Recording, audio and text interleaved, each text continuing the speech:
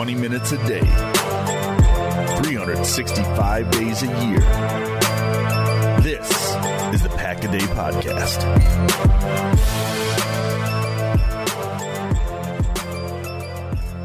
Hello, everybody, and welcome into episode 789 of the Pack-A-Day Podcast, another Victory Monday edition of the show. My name's Andy Herman. You can follow me on Twitter at Andy Herman NFL.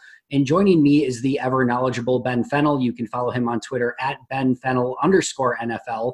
Ben, I've been insanely looking forward to talking to you about this Packers offense really since last week, but even more so after today's game. Packers win this one 42-21 to move to 2-0 in the season. Before we jump in, how the hell are you doing, and how did you feel after that big win today?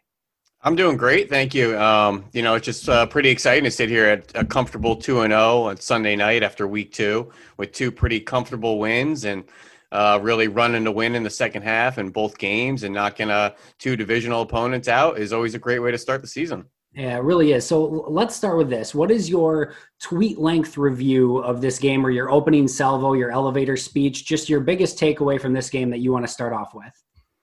Well, I think the Packers have a lot of weapons, and I think they have a lot of playmakers at the right positions and really good players at the right positions. And I feel like they've all emerged so far in 2020, whether that's Rodgers, Davante, Aaron Jones, Bakhtiari, the Smith brothers, Jair. They're very talented at some cornerstone positions. And I feel like they've all shown up thus far in 2020. There's been some other teams around the league where their stars are maybe dinged up, or maybe their stars are a little behind the 8 ball and getting themselves acclimated to the season. I just feel like the Packers have shown up sharp, ready to go, and their best players are performing. And anytime you have that formula, I think you get what you got, the past 2 weeks. Yeah, I think that's an astute point, and I'm right up there on the same page with you. But this Packers offense for me is, we've seen now 85 points through 2 weeks, 1,000+ yards through 2 weeks. I loved the fact that last week it was a Davante Adams game, 14 catches, 156 yards and 2 touchdowns. Today it's an Aaron Jones game, 236 all-purpose yards and 3 touchdowns for him. And while I love those results and I love those numbers, it's the process that I love even more. It's, Ben, you could have T-shirts printed of, offense doesn't have to be so hard and Aaron Rodgers' best plays are from the pocket. You've been all over this for the past few years now, and I feel like we're starting to see some of those concepts come to fruition. It's not just Aaron Rodgers having to be a wizard in creating plays and scrambling out of the pocket. We've seen him make a few of those spectacular plays over the course of the last few weeks, but that's exactly what you want. You want, winning within the structure of the offense, and then those ad-lib plays when you absolutely have to have them, then go out and make those magical plays, and he's done that. And again, I just love the process even more than I've loved the results, because I love what I'm seeing on film and through the first couple games from this offense. Well, I feel like the ad-lib and the improvisational stuff and the kind of second reaction throws have been a little few and far between through 2 weeks. And It's easy to say when, your first reads are there and the offense is clicking and you don't ever need to get into those quote unquote panic situations. But this is what I wanted to change from Aaron Rodgers. You look at the 25 quarterbacks last year that dropped back 400 times, and Aaron Rodgers is second to last in time to attempt. When you get older in the NFL at the quarterback position, you don't hold on to the ball longer. And I think this is where the philosophical kind of meat grinders have kind of met their match here, is holding the ball and getting older in the NFL really don't mesh. So the stylistic change of Aaron Rodgers is one of the more subtle conversations that really wasn't being talked about. And this is who Aaron Rodgers is. He was 24th out of 26 in 2018. He was 27th out of 29th in 2016. You could roll back to a MVP-like season in 2011. He was 17th out of 22. He always holds the ball. This is his style. But through 2 weeks in 2020, he's playing from the pocket. He's distributing, and he's playing within rhythm in the offense. And aside from that Davante Adams touchdown last week where he scrambled out to the right, really haven't seen him break the confines of the tackle box too often. And I'm okay with that, Andy. 1,000,000%. I couldn't agree more that rhythm is really the key thing that I've honed in on, and just watching him play with confidence from the pocket, get rid of the ball on time, throw with anticipation. That Robert Tonyan touchdown was a great example of that today, throwing with anticipation. Matt LaFleur mentioned that as well after the game. Do you think this is something, I know it's 2 weeks, I know it's just Minnesota and Detroit who are now both 0-2 on the season, but do you feel like this is a sustainable formula? Not putting up 1,000 yards or 500 yards per game and 40 points per game, but is this a sustainable formula for this Packers offense? I think absolutely. And we've seen it a variety of ways. And I think as long as they stay versatile and they stay clicking in that variety of ways to attack defenses, they are a really tough offense to stop or even slow down. And when you're running the ball successfully on early downs, and that's opening up everything else in the pass game off of that, and then you have the ability to finish games in the second half, and you can run to win, maybe when you have a 2-score game and you don't need to put 50 attempts on the back of Aaron Rodgers when you don't need to. It's a perfect formula to really threaten defenses on a week-to-week basis, and we have multiple guys to do it. If it's not Davante, it can be Aaron Jones, or it can be the committee of backs, or maybe one of these other exciting young wide receivers like Valdez-Scantling we've seen generate several big plays in his young career. Another 41-yard catch today. It seems like he has a 30-plus, 40-plus yard gain once a game for the team. So as long as they stay multiple and prove that they can be efficient attacking in multiple ways, really, really tough to stop. Yeah, I've gone over this before, but it really feels almost like a platoon situation in baseball where you've got your two power hitters and Davante Adams and Aaron Jones hitting in the middle of the lineup. And then you're just working with matchups depending upon what pitcher you're going against. And if they need a power runner, they got A.J. Dillon. You need a possession guy, you've got an Allen Lazard. You need a speed guy down the field, you've got an MVS. A gadget, you got a Tyler Ervin. I just love, Jamal Williams brings a variety of tools. It's a very complementary stable of weapons. I never really looked at it like that, but when you start picking and choosing and all their different traits and skill sets, it's so diverse across the board. And even when you're missing a guy like Josiah DeGuara today, to have, a couple of guys like John Lovett, and I know Jay Sternberger struggled a bit today, which we're going to get to in a moment, but to even have guys like that who can do at least some of the similar things. And then you've still even got a Mercedes Lewis, who's basically like an offensive tackle at times. I know you and I both saw him last week against Minnesota on a couple of those plays. He's pass protecting for all the attention was on Bakhtiari on that 10-second play, but on the other side of the field, Mercedes Lewis is doing the exact same thing. He's a weapon in his own way as well, even if he's not quite the receiving threat he used to be. Yeah, absolutely. And I've been a little critical of the Packers this offseason and maybe not addressing some of those needs with more veteran presence. But they do have veteran presence on the team, like a Mercedes Lewis. And it's just so refreshing to see, like I just mentioned before, when the stars are showing up and the veterans are showing up and you can rely on those players. There's a lot of teams around the league where their veterans are letting them down right now. And that's an awful, awful formula. I just think the Packers, the best players are showing up and the veterans are showing up and being reliable. And I think that's a great foundation for a team to make a run and to deal with adversity through the season, because it's going to happen. But you have that foundation, you have that core, that nucleus. I think it's going to keep them strong through 17 weeks. Yeah, we're only 2 weeks in, but I can't think of anyone off the top of my head where you're, scratching your head and being like, well, that's a contract we have to get rid of because he's not even remotely playing up to expectations. I don't think, maybe an Adrian Amos hasn't had the greatest start for the first 2 weeks, but I don't think that's someone that you're looking to, jettison off just because of that. Yeah, I just think, like you said, everyone's playing up to, what your expectations of them would be. And that's a rare statement throughout any team in the NFL. Yeah, absolutely. And, I follow the Philadelphia Eagles really closely, and we had to move, Brandon Brooks got hurt at right guard. Jason Peters was going to fill in at right guard. Then, they had an issue at left tackle, and Peters goes back to left tackle. Well, I got news. Jason Peters has not played well the first 2 weeks at left tackle. And when you have the cornerstone veteran players not living up to what you expect when other things are going wrong, that's just a really rough formula to deal with. So there's teams around the league going through some really tough times right now. But when you're not getting that performance from the vets on the team, that's just a dangerous kind of waters to start charting there. I just feel like the Packers have a really good foundation with their star players and the veteran presence. Couldn't agree more. Let's talk some Aaron Jones, because this is another on-brand topic for Ben Fennell. I know you've loved some Aaron Jones for some time, and I thought his catch today that he had down the field was very reminiscent of one that you've posted on your timeline a few times before from college, where he caught it down the field in the end zone, kind of over his head, if I remember correctly. But this was not just, running back Aaron Jones. This was him, being a dual threat weapon. What was your take on his play today and what he can bring to this offense? I just find it that much more interesting or mind-boggling, or kind of pick and choose the word, to see what he did at UTEP. Not only running the ball, but like you had mentioned, high pointing at being 5'9" in the end zone, like that clip I had put up, or some wheel routes or an angle route, or you put on that tape against Arkansas, an SEC defense, and he's carving them up in the pass game. They line him up in the slot on third down and throw him a speed out. How do you see that production in the pass game and not look to maybe feature him in the pass game? And I'm talking about that kind of, Mike McCarthy usage of Aaron Jones early in his career. And now I know Aaron Jones was dinged up early in his career and was buried on the depth chart and had some other things working against him.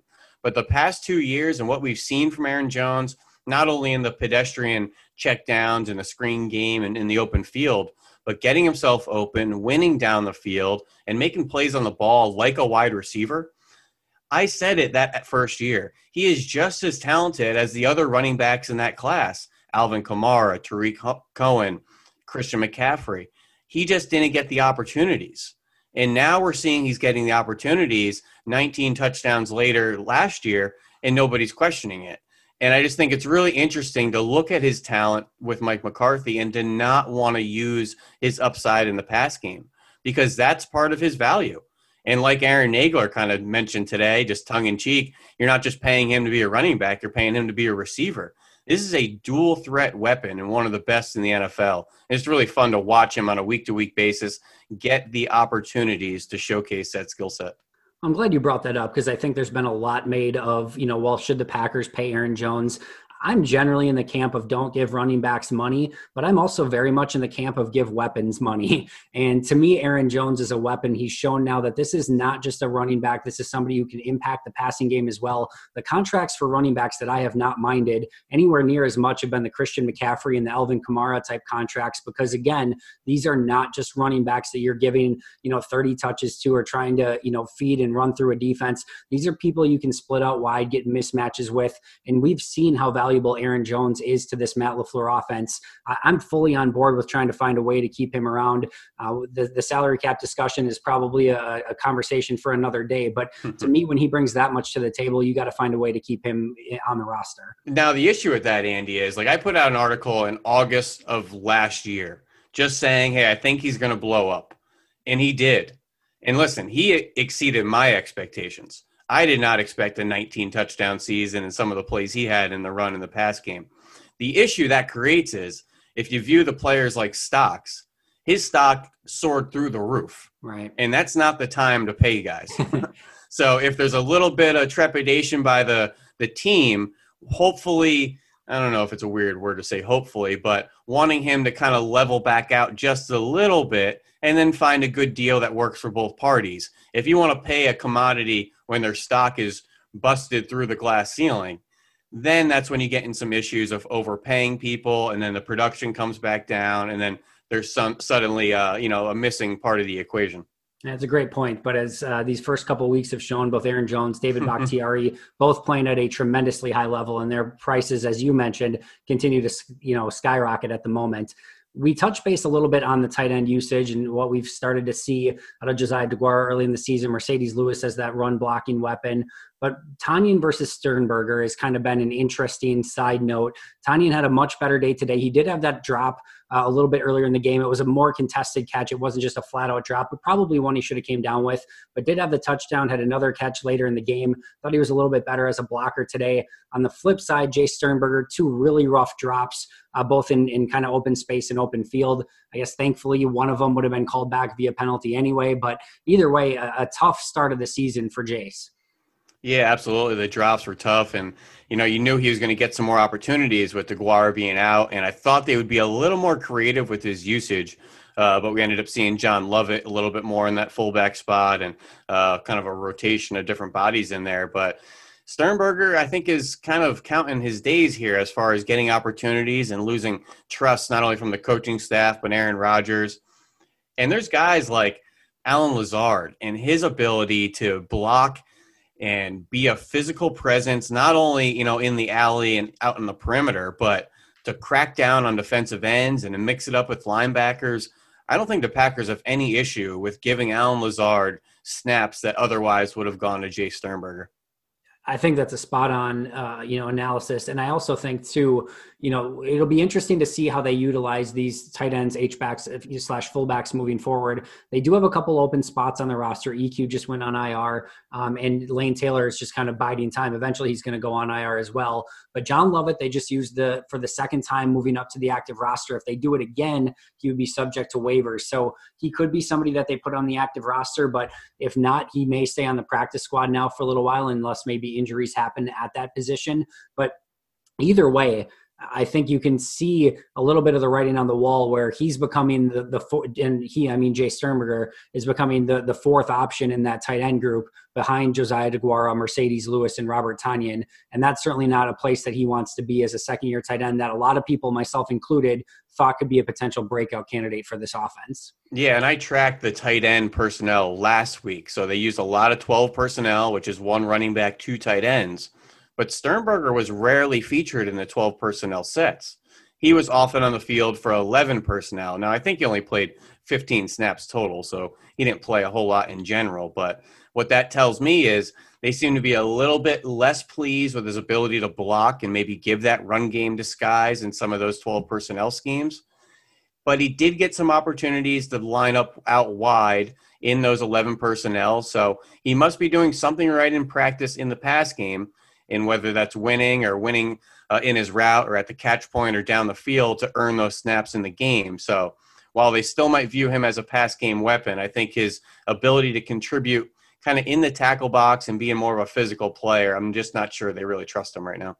Yeah, he's going to have to start, catching the obvious ones and playing a little bit better if he wants to earn more of those snaps. We've kind of discussed already as we kind of wrap up the offensive play here, but we kind of discussed, how well this offensive has looked in the second year under Matt LaFleur. But in your opinion, what's the biggest difference so far? I know we're 2 games in. I don't want to jump to any conclusions. Nobody's crowning Green Bay anything yet, but what's been the biggest difference so far between year 1 Matt LaFleur and the first 2 games through this season where the offense has been so explosive? Well, I think we're finally seeing those little, I don't want to say analytics, but there's different intricacies and elements to his offense that can help the offense and help the quarterback. And I think Aaron Rodgers was just a little bit stubborn with what he liked as far as offensive football. And he's slowly coming around and seeing the effectiveness of some of the Matt LaFleur stuff. And you can go as far as talking about the bunches and shifts that they used on 52 out of the 78 plays against Minnesota. So that's 5th highest in the NFL for week 1. He was 14th last year, but they were 30th under McCarthy. So you could see the slow trend towards a new offense, a new style from 30th to 14th, and they were 5th after week 1. I'm interested to see what it looked like in the tape today. And then the other thing is bunches. 26th the last year under McCarthy in 2018. 1 year under LaFleur, 16th. So you're making your way back up the pack after week 1, 6th most in the NFL. So slowly changing the offense. And these are things that help the quarterback, help guys get off the line of scrimmage, help identify coverages, help confuse defenses with pre-snap movements and shifts. So these are all things that aid the offense. So I'm glad to see LaFleur growing the offense, Rodgers seemingly accepting of the offense as well. But you're going to see more of his imprint and slowly change that McCarthy-era philosophies into what Matt LaFleur wants it to be. And I think for me, going along with that, I don't know if this is something you picked up on last week, but there were a few plays. One of them was the MVS drop over the middle, but where they were, basically using some of these mesh concepts, some of these crossing routes where there's inherent pick plays within the route and not illegal pick plays, but just natural picks. and they did a few of them last week. They had great success with it, and they would have had even more had it not been for the MVS drop. And this week, they were clinical with it, especially on third downs on a couple plays. Even the touchdown on the pass to Aaron Jones had a little bit of a natural pick to it. I posted one on Twitter already. There's a play where Aaron Jones is coming across on the crosser, and the linebacker that's covering Aaron Jones on the play has 3 different picks basically that he has to work through. The first one was Lazard and his defender. Then the second one, I believe, was Robert Tonyan and his defender. And then the third one was MVS. And the linebacker just had no chance. Just one-on-one with Aaron Jones is tough enough. But when you're working through 3 separate rubs on one play, I mean, just good luck. I think Jones got, 16 to 20 yards on that specific play. So I've been seeing a lot more of those, and they've been very, very successful. And you just love seeing Matt LaFleur get easy completions for the offense. Yeah, I mean, that Aaron Jones play that you're talking about, I think it went for 22 yards, but it was so similar to the touchdown catch where he just flared out to the left, and the linebacker had to work his way through, I think, 3 different offensive players to track Aaron Jones getting from the right side of the offense to the left side of the offense. So I just love seeing those different elements in the offense, and no play goes out there naked. Whatever your intent is, there's got to be something to either help the quarterback with processing, information, receivers releasing, receivers uncovering. There's no reason, like I always say, to make moving the football down the field so hard. And when you see these other well-run offenses around the NFL and easy completions and RPOs and stacked receivers, and it's like, oh, man, that was such an easy gain right there. That could come to Green Bay too, guys. And I think we're slowly kind of coming out of this, bleed you dry offense all the time into, hey, you know what? Offense can be easy. And Aaron Rodgers doesn't have to be a superhero to win games. I think we've seen that, and that's okay. And I love that we can run the win. Back-to-back games of 150 rushing yards. It's the first time since week 15, 16 of 2014. And Matt LaFleur has run the ball 30-plus times in 5 of the last 6 games. So this is a guy that's not afraid to take the ball out of Aaron Rodgers' hands, and that's okay. You have a stable of backs in the backfield and a good offensive line. We could run the ball, establish a lead, and run the win as well. And I think that's a great balance to have. It really is. And, you see it in the results, but it's also great to see. I mean, every one of these players is getting involved because they're having success on offense. When you're able to run, 60, 70 plays per game because your offense is consistently in motion and consistently putting up points, everyone's getting involved. Everyone's pretty much happy on offense. There's nobody that's kind of been left out of the equation. It's not going to be that way forever, but it's a really fun way to play offense. And just some of the easy plays equate to easy wins, equate to explosive plays, and it's just been really fun to see what Matt LaFleur has been able to do with that offense as a whole. Let's jump over to defense, and I'm really interested to hear your perspective on this defensive performance because it feels Jekyll and Hyde, and my gut feeling coming out of both of these weeks was that the defense maybe was not as good as I would have liked it to be and not great overall. But then you look at some of the peripherals, and you get the pick 6 by Chandon Sullivan. You allow only 21 points, 5 3 and outs forced, only 307 total yards. With that 21 points, if you kind of do a net total, the 21 points minus the pick 6, you're basically at a net 14 points for the defense. They sacked Stafford 4 times.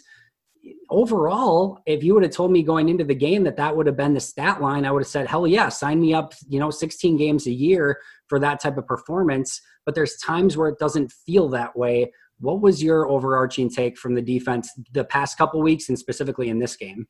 That's a great way to put it because the past 2 weeks, I've really struggled to put my finger and thought on a narrative on the defense. Winning, obviously, 2 games is great, but it hasn't always felt great at times. And obviously, Minnesota, I don't think the score was particularly representative of how the game went. But at the end of the day, it was 40-something, 30-something. And today there were a couple big chunk plays, and it hasn't always felt great. But I think I finally came to terms with how I want to formulate the team and what they're doing. And it just feels like they're not hurting themselves. And you see a lot of teams around the league right now with coverage busts, penalties, injuries, with young guys being thrust into the lineup, confusion. I just feel like they're not hurting themselves. And everything that the opposing teams want to do on them, is going to take a great drive and great plays and to slow burn them down the field. And like you mentioned, the 3 and outs, Jair had the safety last week and Chandon had the pick 6 this week, which I really felt were kind of tide turning type of plays.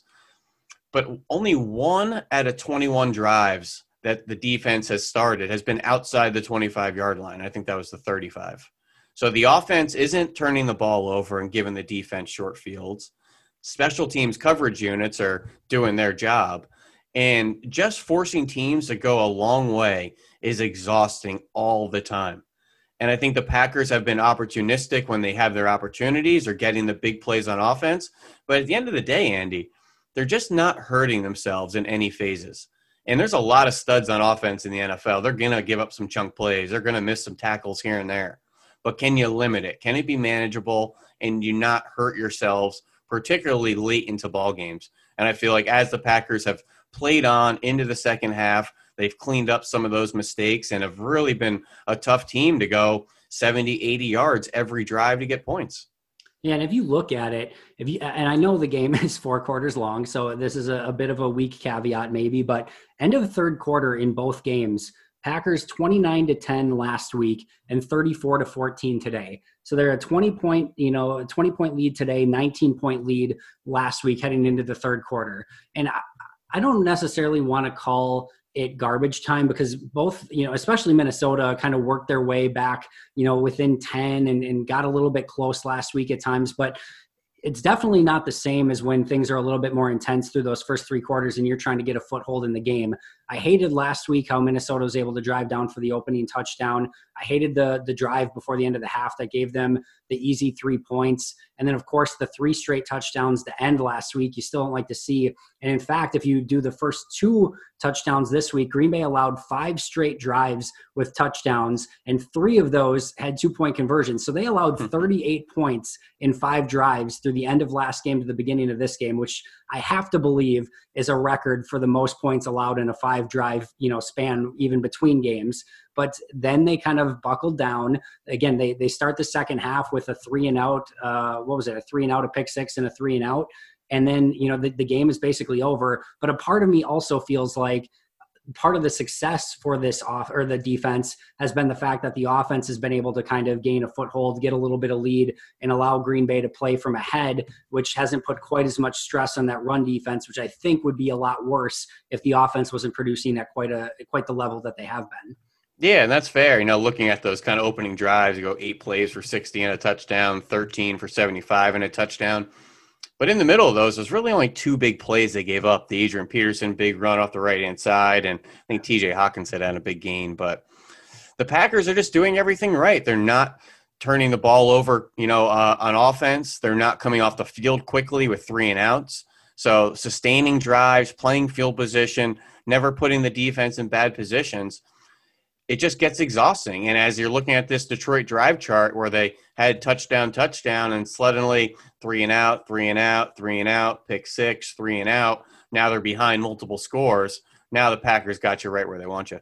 They really do. And going back to last season, I thought, there were a lot of ups and downs last season, even in a 13-3 season. But one thing that they were spectacular at was, holding on to the football, generating turnovers, winning the turnover battle in almost every single game. And like you said, not hurting themselves. Now they're doing the exact same thing, but you add an explosiveness to that offense, and consistency is maybe the better word. It's not like they're putting a ton of explosive plays, although I guess today they had a few more of them. But just the consistency on offense. And I think that's going to be a winning formula more often than not, even if you have a couple of those bend and break drives when you're trying to bend and not break. And I like the adversity, Andy. I like the 14-0 off the rip, like almost like walking out to the basketball courts and you wipe off the bottom of your shoes, like, all right, it's going to be a track meet today.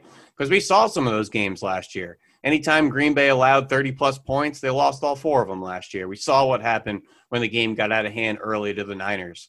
So this is all kind of part of the training process and putting yourself in positions, putting yourself in different scenarios throughout the season that you might face in the playoffs and the Super Bowl, like a San Francisco. Hey, you give up 2-3 scores early, just like the Kansas City Chiefs did and had to rally and ended up winning a Super Bowl.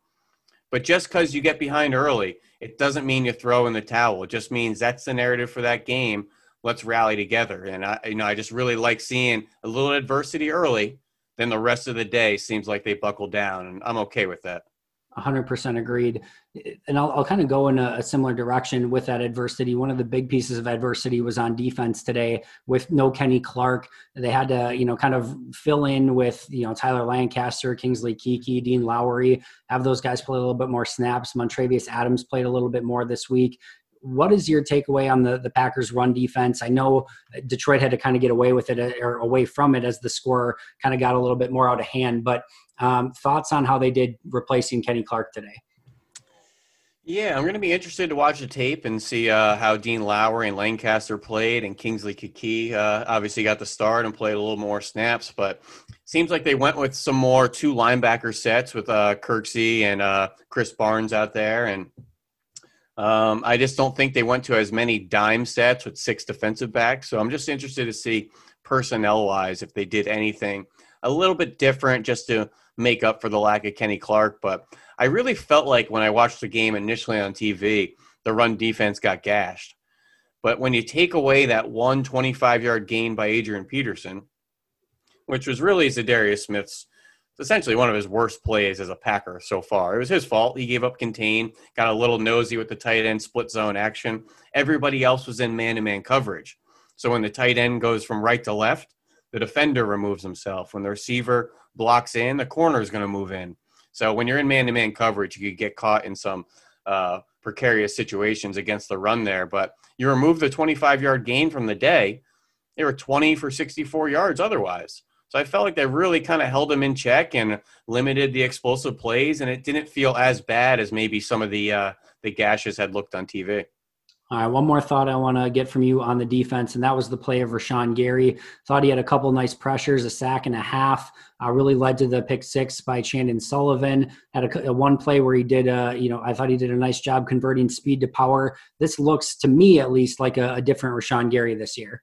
Yeah, absolutely. And I love that speed to power play you had put up because he's not running around people anymore, Andy. We're going from point A to B, working in more power rushes and doing it the right way. In that particular one, he sells speed rush, takes a hard line inside at the inside shoulder, and just tries to burst through that B gap and really get in the quarterback's face.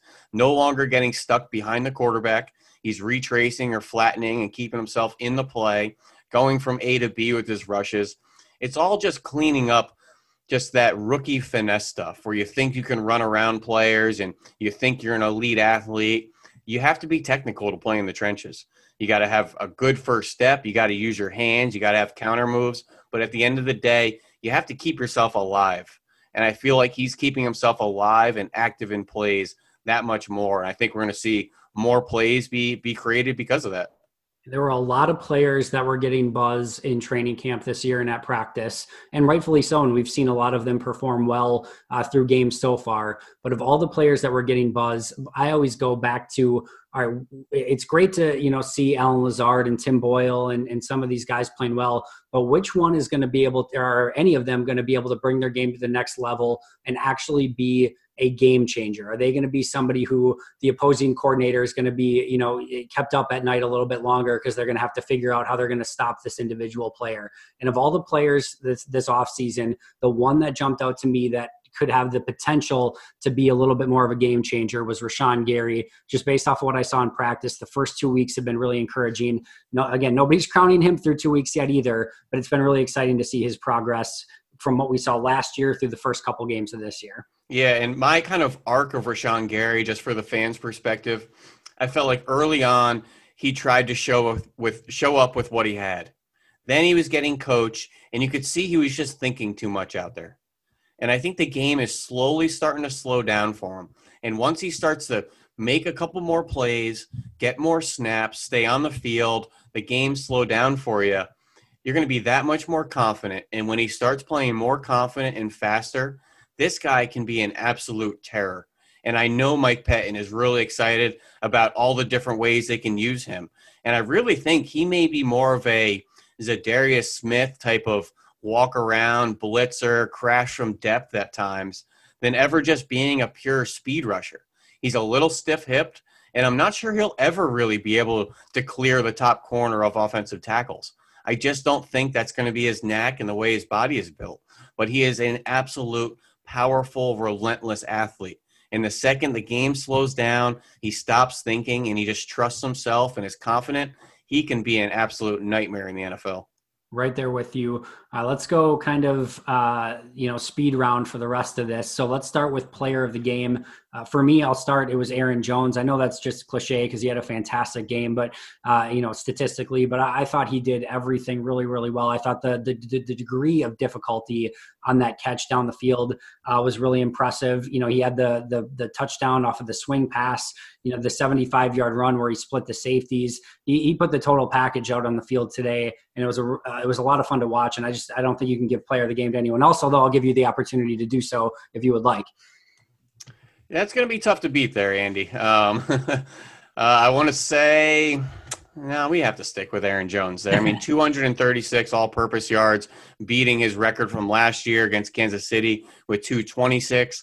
That's the most by a Packers running back since 2005. This is a really new phenomenon of the Packers involving the running backs in the pass game. And we could kind of go through our little Rolodex of Eddie Lacy and Ryan Grant and, X, Y, and Z, Sam Congato, and all of our favorites back there. We never feature the running back there. And the fact that Aaron Jones is a dual threat player for the Green Bay Packers, it's exciting. And he had several games last year of over 180, 90 yards all purpose. He already has a 230 under his belt this year. Really excited to see where he goes from here. The Packers won a Super Bowl with John Kuhn being one of their primary running backs in the backfield. I think Brandon Jackson was back there. Yeah, Brandon Jackson and James Starks towards the end of the year. But yeah, this is a little bit of a change of pace from those days, to say the least. All right, let's go play of the game. I'll let you pick your play of the game first this time. It's tough to pick one from the third quarter. I would love to go with the 75-yard touchdown by Aaron Jones. It was on the first or second play of the quarter that I know the stadium would have just absolutely erupted. It was a pretty close game. But I got to go with Chandon Sullivan's pick six, because that was that second score, early third quarter, that really separated them from the Lions and put Lions into catch-up mode. I mean, coming out of halftime, it was 17-14. It was a close game, 3-point game. All of a sudden, you go up 10, and then all of a sudden you go up 17. And the Lions are up against the wall. I just feel like the Jones play, but then the Chandon Sullivan pick six with them backed up, man, the stadium would have absolutely been rocking for those, Andy. I think the right answer is the Chandon Sullivan pick six. That's probably what I would have went with as well. But since I went cliche with the Aaron Jones pick for player of the game, I'll take a little bit of an off the wall one. And I just think one of the underrated plays in this game, and I always kind of look for these little game changing moments that kind of go unnoticed. And it was right before halftime. The Lions are up 14-10. And they're down at their own 1 yard line. Za'Darius Smith had just gotten the sack at the 1 yard line. And basically, Green Bay has no timeouts. Detroit just wants to get out of the half and get out of there. And they run a little run play up the middle. It's nondescript. But basically, that's going to bring the clock down to about 25 seconds, assuming the same punt travels as far as it did on the ensuing play. Green Bay basically would have got the ball at about their own 37, 38-yard line with 25 seconds left, down 14-10, and probably, maybe they could have gotten field goal range, but they probably would have been, pressed even to do that with no timeouts, and they probably, in some way, shape, or form, go into halftime with a deficit. But instead, Chris Barnes kind of shoots through a gap, actually draws a holding penalty on the play, which, again, is a fairly nondescript play because Detroit declines the penalty and they punt away. But the holding penalty stops the clock when Green Bay didn't have any timeouts left, leaves 1:08 on the clock. Green Bay takes over on their own 37-yard line with 1:07, 1:08 left. I forget what it was, but a huge change because they now have plenty of time to go down the field and score a touchdown. Of course, they drive all the way down, get the touchdown to Tanyan, and then they get the kick in the second half. The first play is the 75-yard run by Aaron Jones. And now you've got a 2-possession lead before Detroit even touches the ball again, rather than, even if things went perfectly and you kick a field goal and score a touchdown, Detroit's still within one score at that point, and it's a totally different ball game. So you have this play that, again, is mostly nondescript. It's not going to show up in the box score. Doesn't really do anything for you when you're watching it, but it was just kind of one of those really unique plays that actually changed the outcome of the game rather significantly. Yeah, it's a really good one there, Andy. It was just such a kind of a starting point for the, the ripples that were to come there at the end of the half and early third quarter. As I'm looking here at the players that play and the personnel, we were really close, aside from some big fourth quarter contributions from A.J. Dillon, of having very minimal snaps from 2020 draft picks. And I think Jonathan Garvin got in there a little bit. But outside of him and the A.J. Dillon in the fourth quarter, do you think we'll ever see a game this season with no draft picks contributing? I think that could absolutely be the case. Vernon Scott had the sack today too, so that was Scott. That's right. Yeah, so he had a couple, but again, his contributions were mostly nondescript outside of that, and I think just a handful of snaps and kind of some heavy, probably like quarters personnel, to be honest. But I think we could see that. Love's not seeing the field. I think there's easily a scenario where Dillon doesn't see the field, and we were very close to that today. I think DeGuara is probably going to be the X factor, right? So if DeGuara is in there, I think he's going to see probably 15, 20 snaps at minimum. If he's out, then I think it changes things. And I do think as Kamal Martin comes back, I believe Kamal Martin or Chris Barnes will be on the field at all time, not at all times, but one of them is going to be seeing, 15 to 20 snaps per game. So I think there'll be rookie contributions, but I think we're probably looking in most cases like under 50 snaps per game. I think last week I said it was like 77 snaps for the rookie class, including undrafted free agents. And that included like Tipa Naliai and, Chris Barnes and some players like that. But I do think most weeks it's going to be, 40, 50 or less snaps. Yeah, I think that's fair. DeGuara is certainly going to be the X factor. If he's healthy, there's no way he's not involved. And I just need to know what he's been doing at practice that earned himself 3 vertical attempts or vertical routes against the Vikings. Really excited to see those down the field concepts from the fullback position there. But you only earn that after doing something in practice. So coming right out of the gate, week 1, LaFleur designed a bunch of plays down the field for him, which I was surprised because some of those were cover 3 beaters, and the Vikings don't play cover 3. I would have thought it could have been used this week for the Lions, but anyways.